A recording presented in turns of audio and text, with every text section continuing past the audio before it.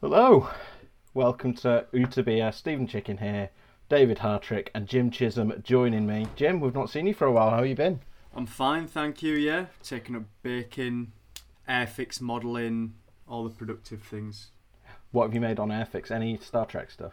Yeah, Enterprise B, classic. John Harriman as captain. Excellent. Dave, have you ever done any modelling? Yeah, well, just catwalk.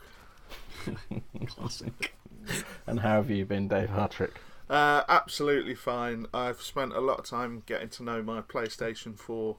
And we knew each other pretty well anyway, to be honest with you, but I think now we're actually best friends. It's good to see some positives coming out of the lockdown. Good to see. So, a few weeks ago, we did the reasons to be positive about Huddersfield Town and the season that they've had, because we felt like when the lockdown started, you needed a bit of a pick-me-up, lift everyone's spirits. But we've now decided, no, we've had enough of that. Let's have a good old moan instead. So, having done the positives, we're now going to look at some of the sort of the negatives and disappointments of Huddersfield Town's 2019-20 season, whether it's over or not. This will be a triple episode. 3-hour special. So I'll go to you first of all, Jim. What are the things that you were most looking forward to at the start of this season that just weren't delivered on? Immediately, I was looking forward to winning games, because if you remember, that was something that we didn't do for large periods of the previous season, and took a while for that dream to be fulfilled. That was genuinely, I want to see goals, and I want to see wins, and I want to see a stadium bouncing and all that kind of stuff. And there have been periodic moments where that's happened, but not anywhere near as much as I'd assumed there would be. Yeah, I mean, obviously 8 games without a win at the start of the season. It's a very obvious point, but it is one that I think it's worth bearing in mind, isn't it, Dave? Yeah, I think if you remember, the three of us did the season preview show, and we all sat there actually like remarkably positive about things. Really, we were all, like Jim said, we were all looking forward to. You'd not seen Town win, had you, Steve? In a very real sense, and we were all looking forward to seeing what Young could do, and a few new faces, and there was. I think we were really quite optimistic going into the season, but the problem was that the nature of that derby game, the first game, really did prick so many balloons all in one go. Going 2-0 down with, I think it was about 35 minutes gone of the season. I remember just sitting there with you, Steve, and just feeling the ground sag, just feeling the crowd sag, 30 minutes into a season, and it was, straight away it made me realise, I think, all the things I'd thought about and all the targets I'd perhaps set in my own mind, everything needed to be altered, really, which 30 minutes into a season is probably not really where you want to be, is it? Well, this is it. I mean, it's easy to forget now, and we always sort of maintained it was a complete irrelevance at the time. But Town were undefeated in pre-season, and things looked to be coming together. The mood in Austria seemed to be very positive and upbeat. Perhaps I was a bit naive because it was my first pre-season tour. I don't know what the mood should be like. Perhaps I should have asked more questions of that. But they're obviously always going to say, "Oh yeah, we're feeling good. We're glad to be back." Blah blah blah blah blah. But as you say, I mean, it was apparent from sort of day one. We did a poll at the end of last season. What do you think of Jan Siewert? And there was a contingent. I think about 15% of fans said he's not up to the job, get rid. But most of the fans said, no, give him a chance. You can't judge him on what's happened in the Premier League. But unfortunately, as you say, after 3 league games, four games total, the decision was made, and it was the right decision. It's a shame it didn't work out, wasn't it, Jim? Yeah, definitely. I still think he was slightly hard done by, which is a dwindling opinion. I think not on this pod. I think me and Steve would actually probably agree with you. But look, I think he was thrown into an impossible situation in the Premier League where no one bar survival expert would have done anything, and those survival experts who we know of, your Allardyces, etc., wouldn't have touched the job. Bear Grylls, all your classics.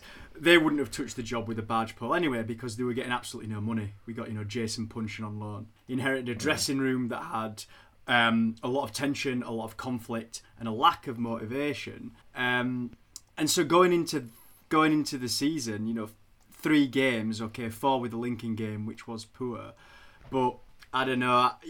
I understand why he went, and in hindsight, it was the right decision. But I still felt at the time that I don't know. Like the Fulham game for me was, I was sat there and I got to watch it in the posh seats for my sins. So for the first time in a long while, I got to actually see a live game and follow it. And it was quite clear that Jan hadn't set up to play with no structure, to play in a lackadaisical manner, lethargic, etc. He couldn't have control over the fact that when Bacuna, played 85% of his balls to the opposition, it really did feel like then that certain players really wanted to get him sacked. And so it was a terrible, terrible start to the season. But I think blame has to be apportioned equally among different constituents. I think Juninho Bacuna probably takes us on to the next thing, which is the player that you've been most disappointed with, because although he's picked up since then, Dave, at the start of the season, Juninho Bacuna, we were so excited about seeing him, and he just didn't turn up, did he? No, I think we should make the caveat right from the off that there were, we believe, a few personal reasons as to why his head wasn't where it needed to be. And then when he's come back into the team, he's done well, but he was so far off the place. Like Jim says in that Fulham game, he was, he really was way off it. But I think in terms of actual just pure disappointment, I know this is mad to say about a player who literally played 60 minutes of football, but I think I was really excited that Town got Reece Brown. And it's somebody I've seen a little bit of, and who I know there's a player there. And I mean, you only have to. I can't go into some aspects of one of my jobs, but I can tell you for definite that really, really good clubs have been getting data on him and his scouting reports for a long time. So I really was quite excited that Town signed him. I know he's had his problems in the past in terms of his attitude in training, etc.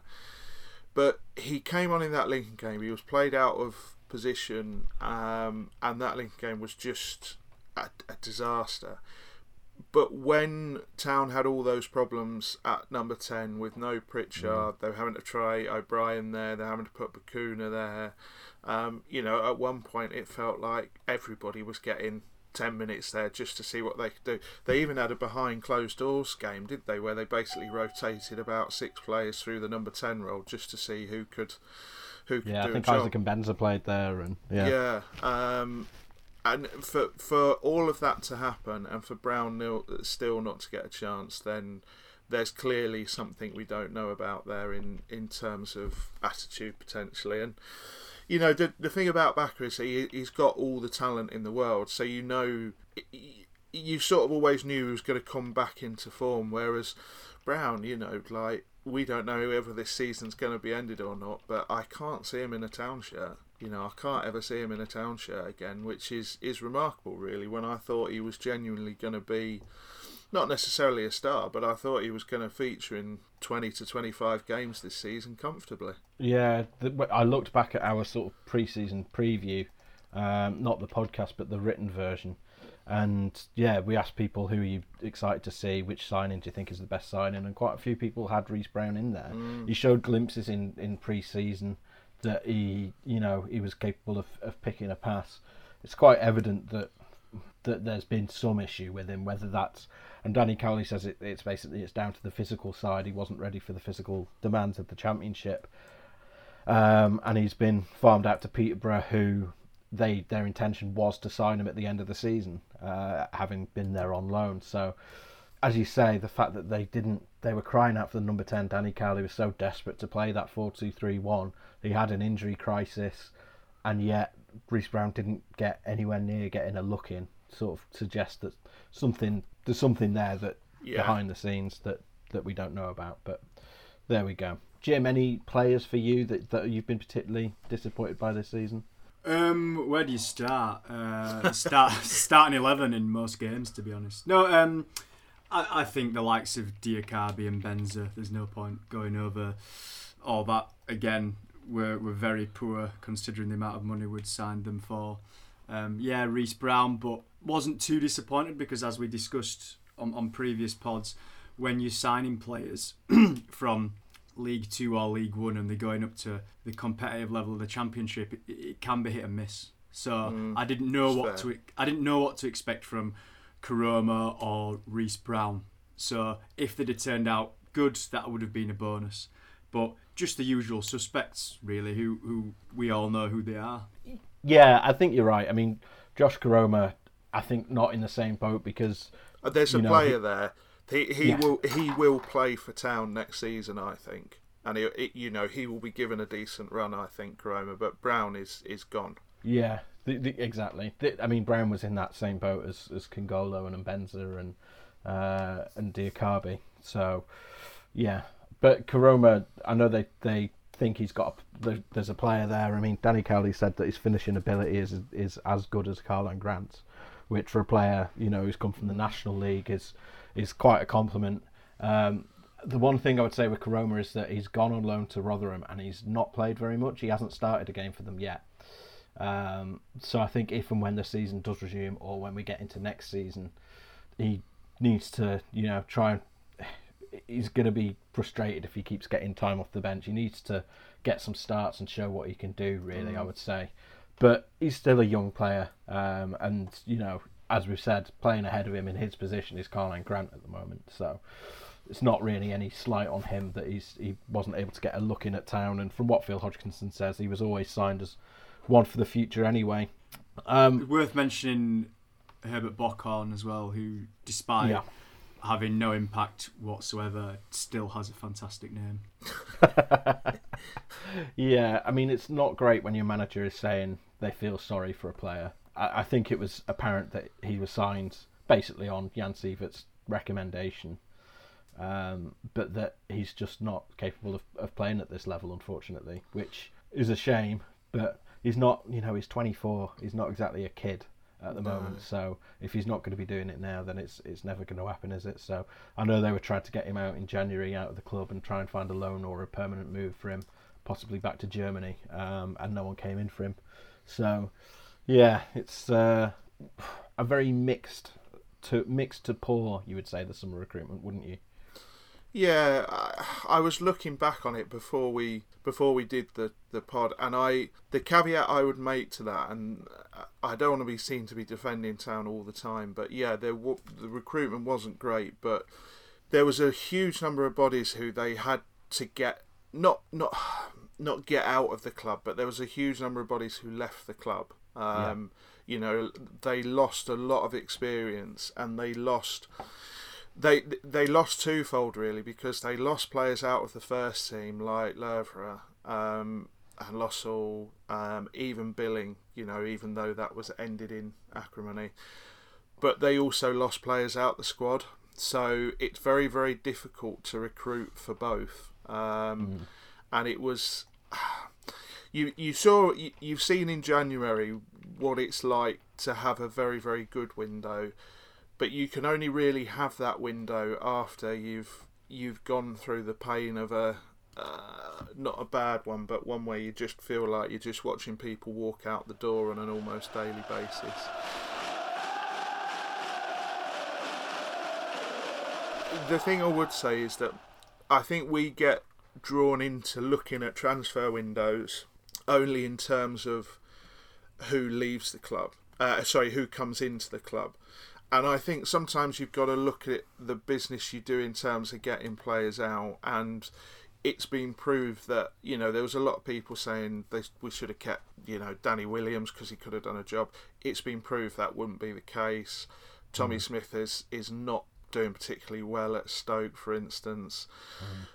They shifted a lot of players out and got that wage bill down to somewhere like, and they got, at the end of the day, they got good money for certain players as well. So it wasn't completely disastrous from that point of view, but it was just, I mean, it was always going to be some of the best sort of recruitment agents at clubs in world football would have had a lot on their plate that summer with Huddersfield Town, to say the least. Yeah, I mean, didn't even mention Aaron Moy there, Tommy Smith, Zanka, Rajiv Van La Parra, Lauren Depoitre, all went out.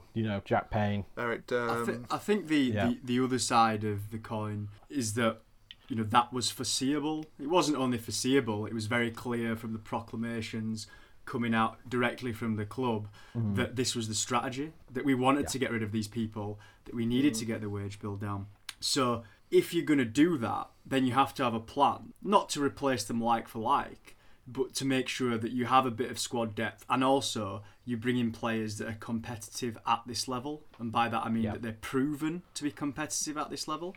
I think if you look at the players that go out and you look at the players come in by the time that the summer transfer window is finished, probably with the exception of Fraser Campbell, I think was a very astute signing, it was really poor. If you look at that team on paper, is it any wonder that, okay, they sank like a stone, perhaps we couldn't have expected that, but come on.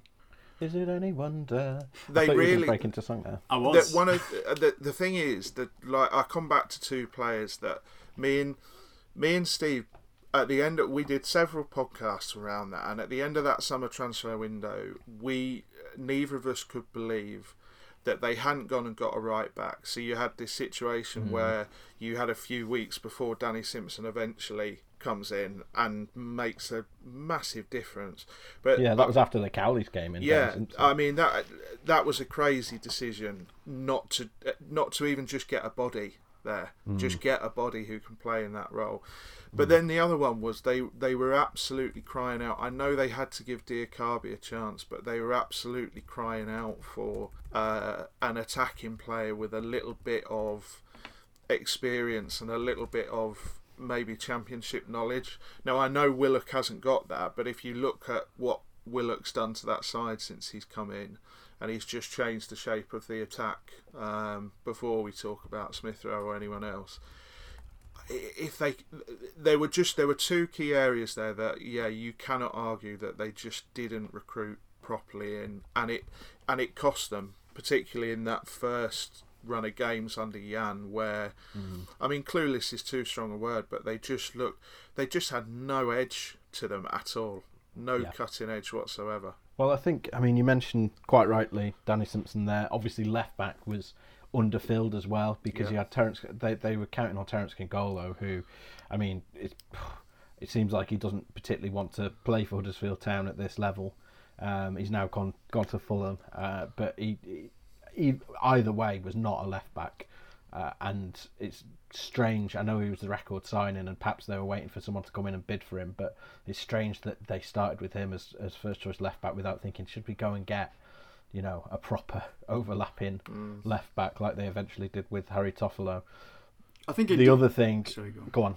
I think in the club's defence, it was a transition period, not just in terms of the ownership and a lot of players going out who'd been the bedrock and the spine of that team throughout the past 2-3 years, but also if you look at in terms of director of football, backroom staff, all this kind of stuff, and a lot of things had to be done in a very short space of time with a certain level of uncertainty, probably from funding right down to who you needed to be in place. So it was just a really unfortunate 6 months.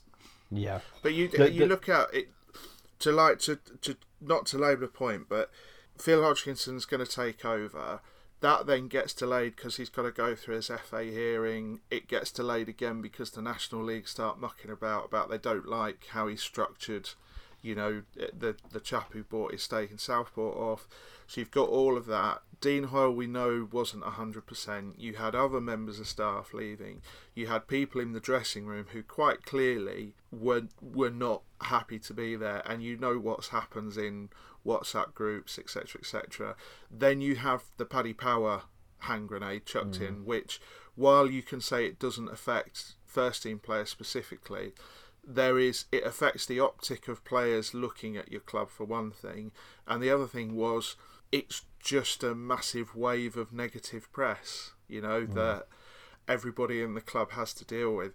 It was just an incredibly tough summer, and the problem was the respite from that was supposed to be the season starting and being able to play football again and getting a teeth into being a football club, but then you keep losing. So that all that happens is it's been an incredibly tough summer, and as the games tick by one, the situation just feels worse and worse and worse and worse. It feels like it's doubling week on week.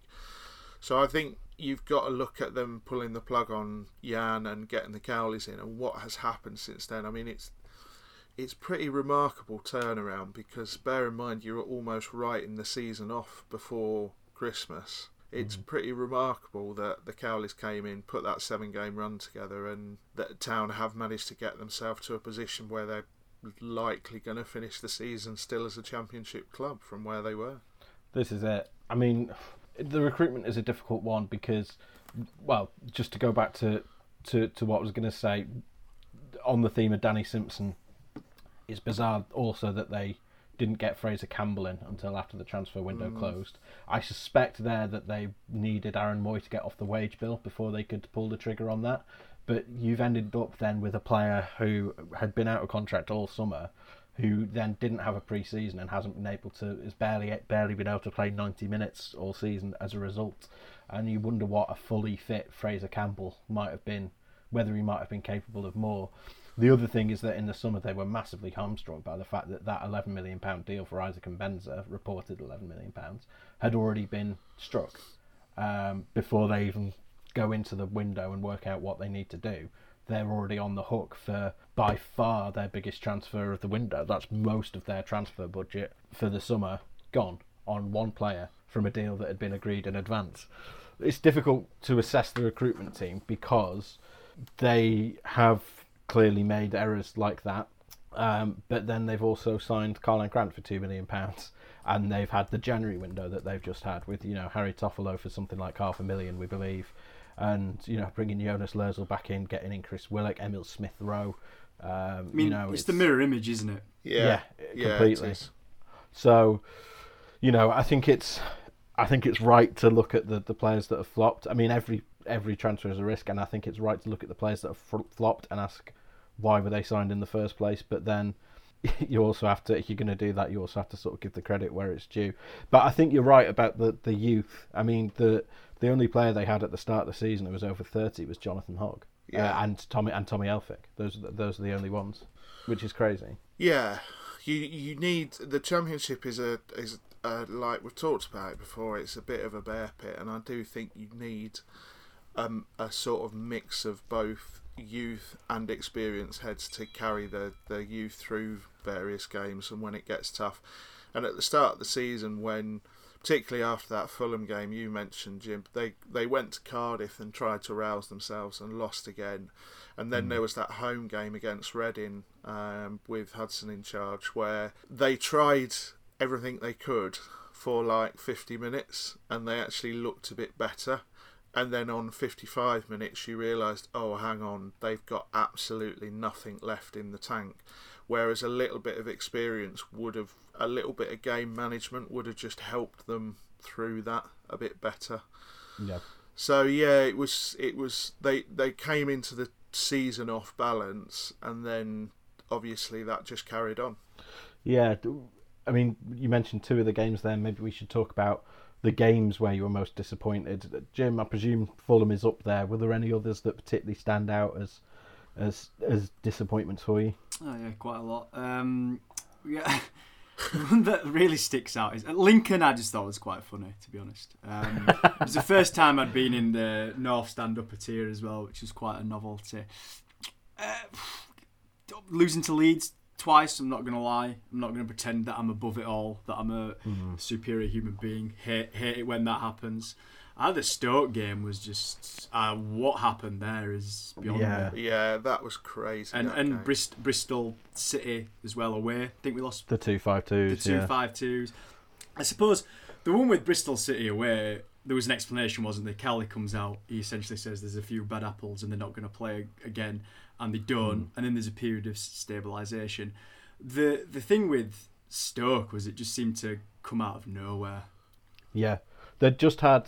I mean, they were sort of up and down in going into the Stoke game. They were good against Forest. This was a period where they had a good game, then a bad game, then a good game, then a bad game, because they were decent against Charlton, got the result. Should have won against Wigan and didn't. Beat Forest and played well. Lost to Middlesbrough on Boxing Day. Beat Blackburn and then came up against Stoke and they just got absolutely bullied. It was. I think Cowley was right when he came out afterwards and said that was basically all of our problems that we've had this season sort of coming back again. They just allowed... I mean, it was Sam Vokes up front, wasn't it, for Stoke? Absolutely bullied, not just John Stankovic, but also Christopher Schindler. Any long balls over the top, they just didn't know what to do. They were letting them bounce. They were not challenging for headers. Camille Grabara comes off his line to come to the edge of the box and make a punch that he doesn't have to make. It was just everything just seemed to fall apart all at once. Again, not to defend them though, but they were really struggling squad wise at that point. They really were thin, and that was I think it was their 8th game in 4 weeks, and it just felt like everything caught up with them at once. And the weird thing about that Stoke game that it's easy to forget is they were 1-0 down and not in the game. They came out after half time and actually looked all right and got themselves 2-1 up. I mean, 2 goals in 2 minutes, wasn't it? Yeah, and it was just such a collapse from that point. It was just weird. The Bristol City game, I think, in contrast, was just a horror show.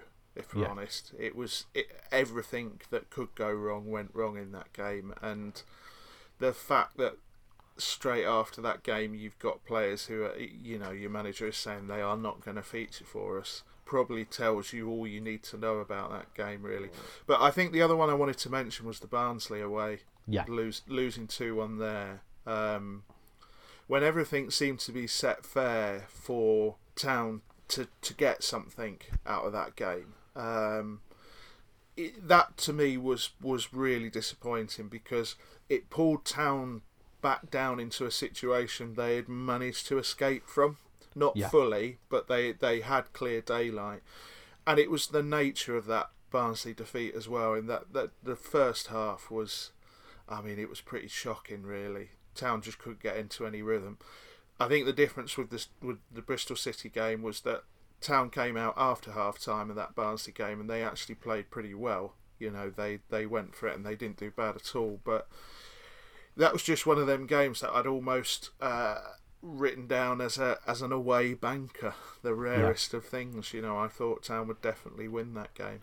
And it's easy to forget now, but we were genuinely over Christmas and sort of towards the end of 2019 talking about they're not too far off the playoffs. Could they? They're only going to get better from here. Could they make a charge? And obviously, then the Stoke and Barnsley games come back to back with Southampton in the middle, but no one cares about that.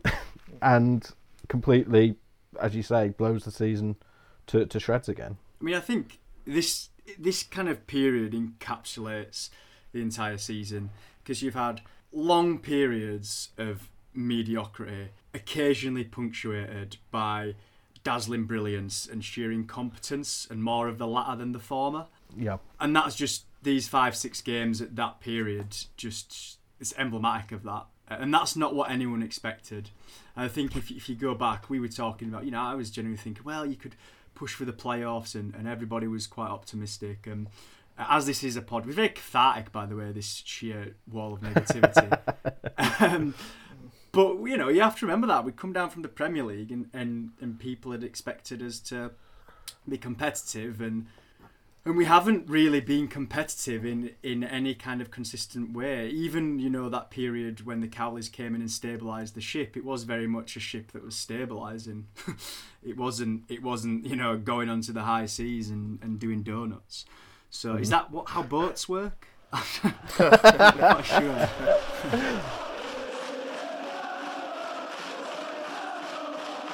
The thing it's worth remembering is it's not even like the fans came into the season expecting to get automatic promotion again. I don't think anyone expected anything other than, it'd be nice to push for the playoffs.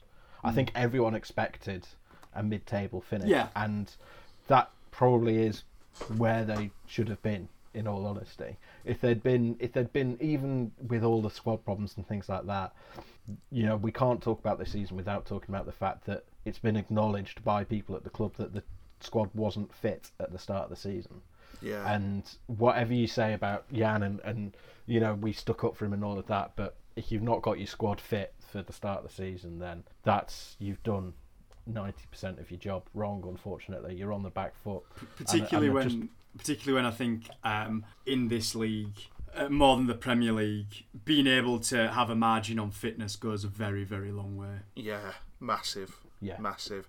When you're playing Tuesday, Saturday, Wednesday, Saturday, Tuesday, Saturday, it does make a massive. It's. I hate to mention them, but it's one of the key things Leeds have got right this season. Their conditioning has been far better. So they, at the turn of the year, they weren't all breathing out their bums, to be frank. Yeah, so, which they were last season, which again sort of shows the importance of it. That was what was so stark with that Reading game for me, that Hudson was in charge and they looked a lot better and they looked like they were on the front foot and the crowd was up for it. And then, 55 minutes in, you had players who every time the ball went dead were literally having to give themselves 5 seconds bent over to catch their breath, and you think, hang on.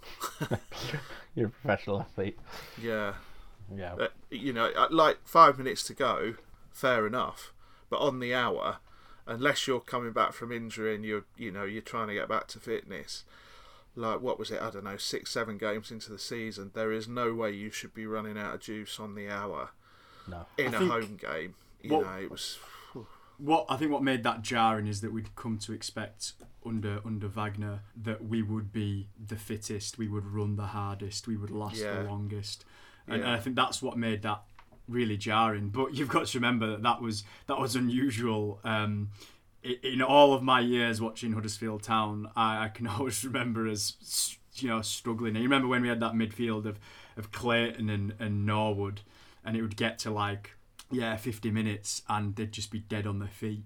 And so I think in a way, under Wagner, in so many ways, we'd just been spoiled. And I think when you've been spoiled for so long, and then all of a sudden it changes, you're not getting your extra portion of ice cream every dessert.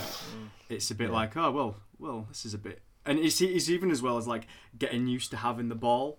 Town fans really struggled to adjust to that idea that possession is a good thing.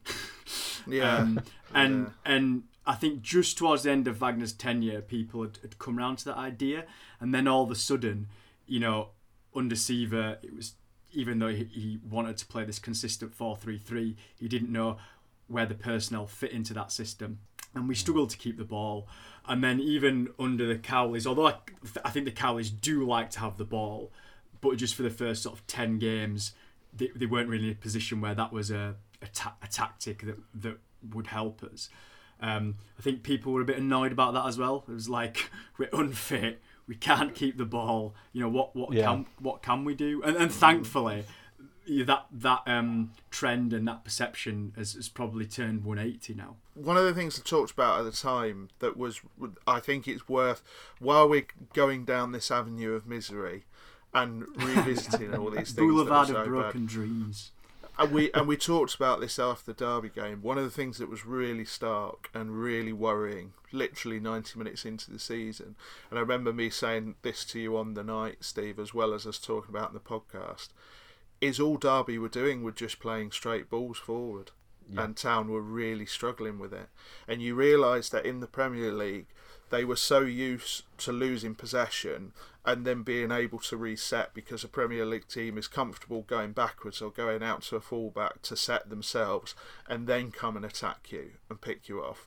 Mm-hmm. That Town had almost defaulted to just assuming they were going to get those couple of seconds to get in position. So as soon as they lost possession and then somebody just hits a long straight ball forward, it was like they'd lost the only way I can describe it is like they'd lost the basics of the game. It was like, right, we've got to work out how to do the real simple, the sort of essence of football again. And that was really worrying early on. And that Fulham game you talked about, Jim, was almost a distillation of all of that, where they were frightened out of possession. They were even more scared in it, and they just didn't know how to hurt teams. They didn't know how to defend properly. And the other side of all of this, I think it's worth mentioning, it took a while for them to get used to Championship referees again. Yeah. There was an awful lot of expecting decisions, which I'm not saying they definitely would have got in the Premier League, but they would have had a fair shout at. It literally took them, I don't know, 10, 12 games to get used to the fact that A, they could go in a little bit harder than they were used to themselves, but B, other people could go in a little bit harder on them as well. It was just that first 10 games of the season was just a culmination of like all these problems just coming home in one foul swoop, you know? Yeah, definitely. I mean, the positive is, well, in fact, I'll let you guys talk on this. For all the negatives that we've talked about, and I think probably it's fair to say the last sort of bad game that we talked about there, and there have been bad games since then, I'm thinking of Swansea in particular and Cardiff. The Cardiff home game, the 3-0, and the 3-1 away to Swansea, which was especially disappointing. But other than that, the last sort of bad game we talked about was Barnsley, which is before all those new signings came in January. That was the last game that they played without any new signings. Do you think Town have learnt from these mistakes and are now moving in the right direction? And to what extent is that true? Is there still more to do? I'll go to you first, Jim. Yeah, I mean, it's quite obvious from January that we learnt from the mistakes in terms of recruitment. We learnt from the mistake of perhaps appointing someone like Jan, who was, inexperienced in men's football in general, I think. And we did the thing where we went for the two managers that I think every other Championship club who was looking around wanted, Sheffield Wednesday, for example. So that's two, massive lessons learned. I think on top of that, we were very quick with, in mid-season, addressing another director of football situation. But at least that's addressed. At least going forward, we know what's happening. And yeah, I mean, what can you say? We started looking like a football team. Beating Bristol was good. The Charlton game, wherever that came from, I'd like to see more of that. But I just think that the Cowleys know what they want. There's a structure around them that seems to be geared towards giving them what they want. Next season, I think there'll be far more positives than there are negatives, all dependent on our global pandemic.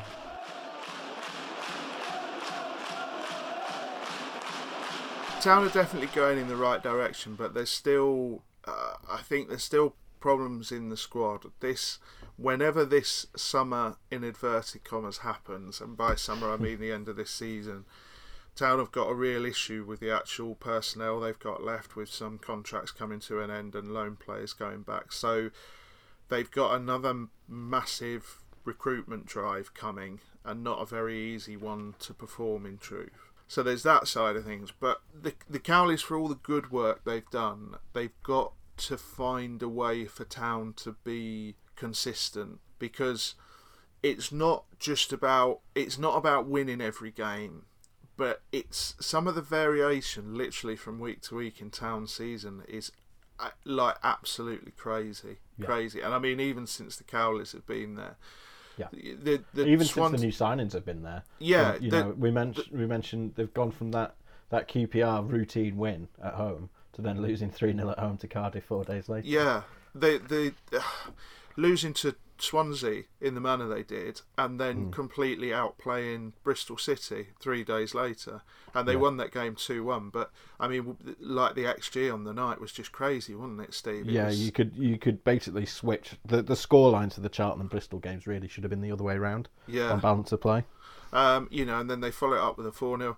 The Leeds game I'm going to mention because I just know it winds some people up, but the thing about our WhatsApp group, I was close to being banned from our WhatsApp chopper. I think the thing about the Leeds game is that realistically, it was a performance of like everything Town want to be ultimately under the Cowleys, which is high energy, real cutting edge. From Leeds, you mean? Yeah, from Leeds.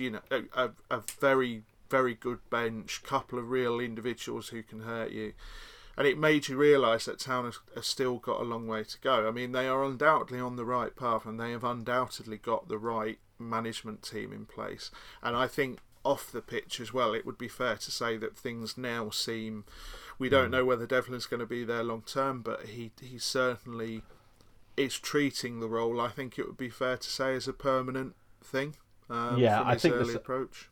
I think despite interim being in his title, I think the assumption is that he will stay longer term. Yeah. And I think there's lots of positive signs, but I think there's still quite a long way to go. And certainly whenever we come to preview next season, probably 2023 at this rate, I will certainly be holding back an awful lot more than I did this season, despite things being a lot better. Yeah, I think that the unfortunate thing is the wider context, and football is number 1,365 on the list of things that are important in that wider context. But no matter what anybody tells you, particularly in English football at the moment, nobody has a clue what is going to happen. Either in terms of, will this season be played out? If it's not, how will the positions be allocated? Will there be promotion, relegation? The only countries that know what's going to happen are those like Belgium, the Netherlands and France, where the government has stepped in and made the decision for them. Our government's not going to do that. Yeah, although even in France, there's still a lot of horse trading to be done around what actually we know the season has ended, but what happens to allocation of places and all this kind of stuff. The other problem is that, which I've said for years and years and years on this podcast and elsewhere, that football is quite obviously a bubble and it's going to pop. Didn't expect it to be a pandemic that's affecting the rest of the wider economy that pops it, but in terms of wages and agents' fees and all this kind of stuff, a lot of football clubs, even in this division in the Championship, are really over-leveraged. And if it comes to points where wages aren't deferred, or the TV money is in question, or next season is pushed back any further, a lot of clubs are going to go bankrupt in this league, in League One, in League Two, and actually probably the longer it goes on in the Premier League as well, dependent on if there's some kind of football-wide bailout or intervention from the government. We don't know. I think football is going to look a lot different. I mean, I know that's like a truism, right? What's the point of even saying it? But I think things like the European Super League will probably move forward on the timeline of when they were going to occur. What I will say is positive about that is, Town are pretty well managed in terms of finances. And I think, another thing, a positive thing, the Cowleys strike me as the kind of people that this kind of enforced sabbatical, they will use it. Yeah. Now, I think a lot of other managers won't use it as effectively as they will. I think, in a way, this is the kind of perfect kind of space for them to think about ideas, to watch players in games, and then think, when it gets to the point of implementing them. I think we'll benefit greatly from that in a way that other clubs won't. I'm sitting here smiling, Jim, because I've said this to Chicken twice. I think there's a world where Town actually come out the other side of this. I don't think anyone's going to come out the other side of this better off. But it's all relative, isn't it? I think there's a world where Town come out of the other side of this and are better placed than a lot of teams around them that I think they would have had to have worked a lot harder to catch. Now, I'm not saying they're suddenly going to turn into a promotion team or anything like that, but I mean, even in terms of the recruitment, they're going to have a major recruitment drive this summer. The simple reality is transfer fees are A, going to be a lot lower, and B, in some cases non-existent, because there is going to be a whole tranche of very, very good players who are going to be out of contract, some through choice, some not. And a period like this, you're exactly right. The way the Cowleys work, the way their recruitment team they've brought in, their scouts work, and hopefully they can work alongside Town's existing team there efficiently to use this time. You know, I think you're exactly right, Jim. Now, nobody can guarantee anything. There's no point sitting here and saying, "Oh, Town will come out of this with a full squad and come out the traps roaring whenever next season is." But I do think if you look at Town's situation compared to at least a third of the Championship, I would much rather be a Huddersfield Town fan than, say, a Charlton Athletic fan at the moment, who I think this very morning have managed to receive a bailout to keep them going for a few more weeks. That is how tenuous the situation is for a lot of clubs. And I think Dave as well, that's there's always been criticism in the short term. Town's caution looks far too conservative. It looks like we're not competing. In many ways, kind of, we've all levelled that criticism in some shape or form, though not in the extreme form it often takes on, say, social media around investment, players out, players in, all this kind of stuff. But in the long term, that kind of stewardship under Hoyle and now under Hodgkinson, it could end up looking like inspired genius.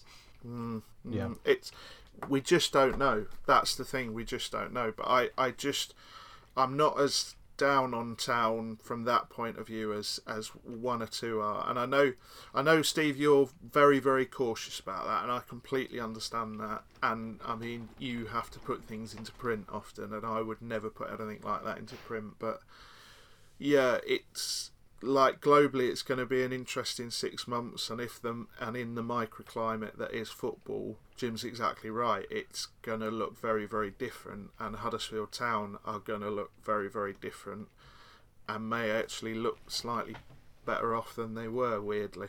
Yeah, I mean, this was a question. You say I haven't put it in print. I kind of have. Someone asked it in a Q&A last week, and yeah, I do agree with you. I think even despite the fact that a chunk of it's going to Dean Hoyle as loan repayments, the fact that they're getting parachute payments for a start is worth so much to them that other clubs just don't have. It's so vital at this time, and that doesn't mean that they're going to go out and spend the remainder of that parachute payment on players, but it means that they've just got that little bit more stability than being able clubs. To keep what you've got is going to go a long way. That's how weird this situation is. I think being able to hold on to what you've got is going to help.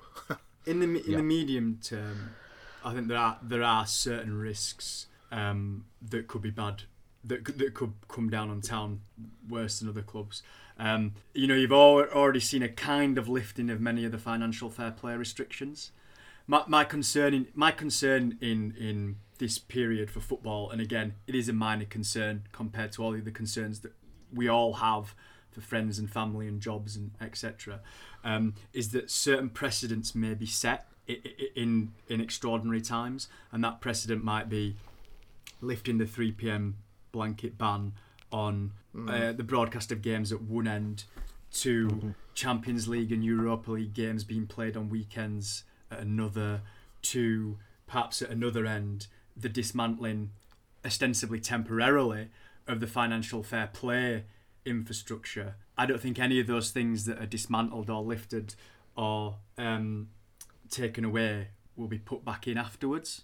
And I think there is a risk that there is the utopian kind of ideal that we come out of this and we all realise what's important, and we all realise that football should be a more level playing field, and that financial fair play should be enforced, because look at what's happened to all these clubs who didn't really hem to it. But the other salary caps and exactly now, that's, I imagine, what we would all lean towards. But the other very real option and danger, in my opinion, is that those inequities that have developed in football only become worse. On one end with, say, something like the development of a Super League, but on the other end, the watering down of the pretty tame regulations that we already have in place. Fun. Cheers for that, Jim. It's okay. I'm here. I'm here whenever you need me. No, you're quite right though, and I mean, the other thing is it could just go back to how it was, exactly how it was before. I genuinely I know we're wrapping up, but I genuinely don't think it can, because I mean, even as a Brighton fan, if my club furloughed staff and said it was going to be really, really tough, and then went and spent £22 million on a striker this summer, whenever that summer is, I'd be raging, genuinely. So I don't think things can look the same. We'll see. We will. Right, thank you both for joining me today. I hope you enjoy the rest of your days. Do you either of you have anything to plug while we're at the end of the podcast, Jim? Not massively, no. I mean, if it's been pretty negative podcast, which I suppose people don't like in terms of news coverage now. So if you would like to send any abuse in my direction, my Twitter handle is @MichaelGove.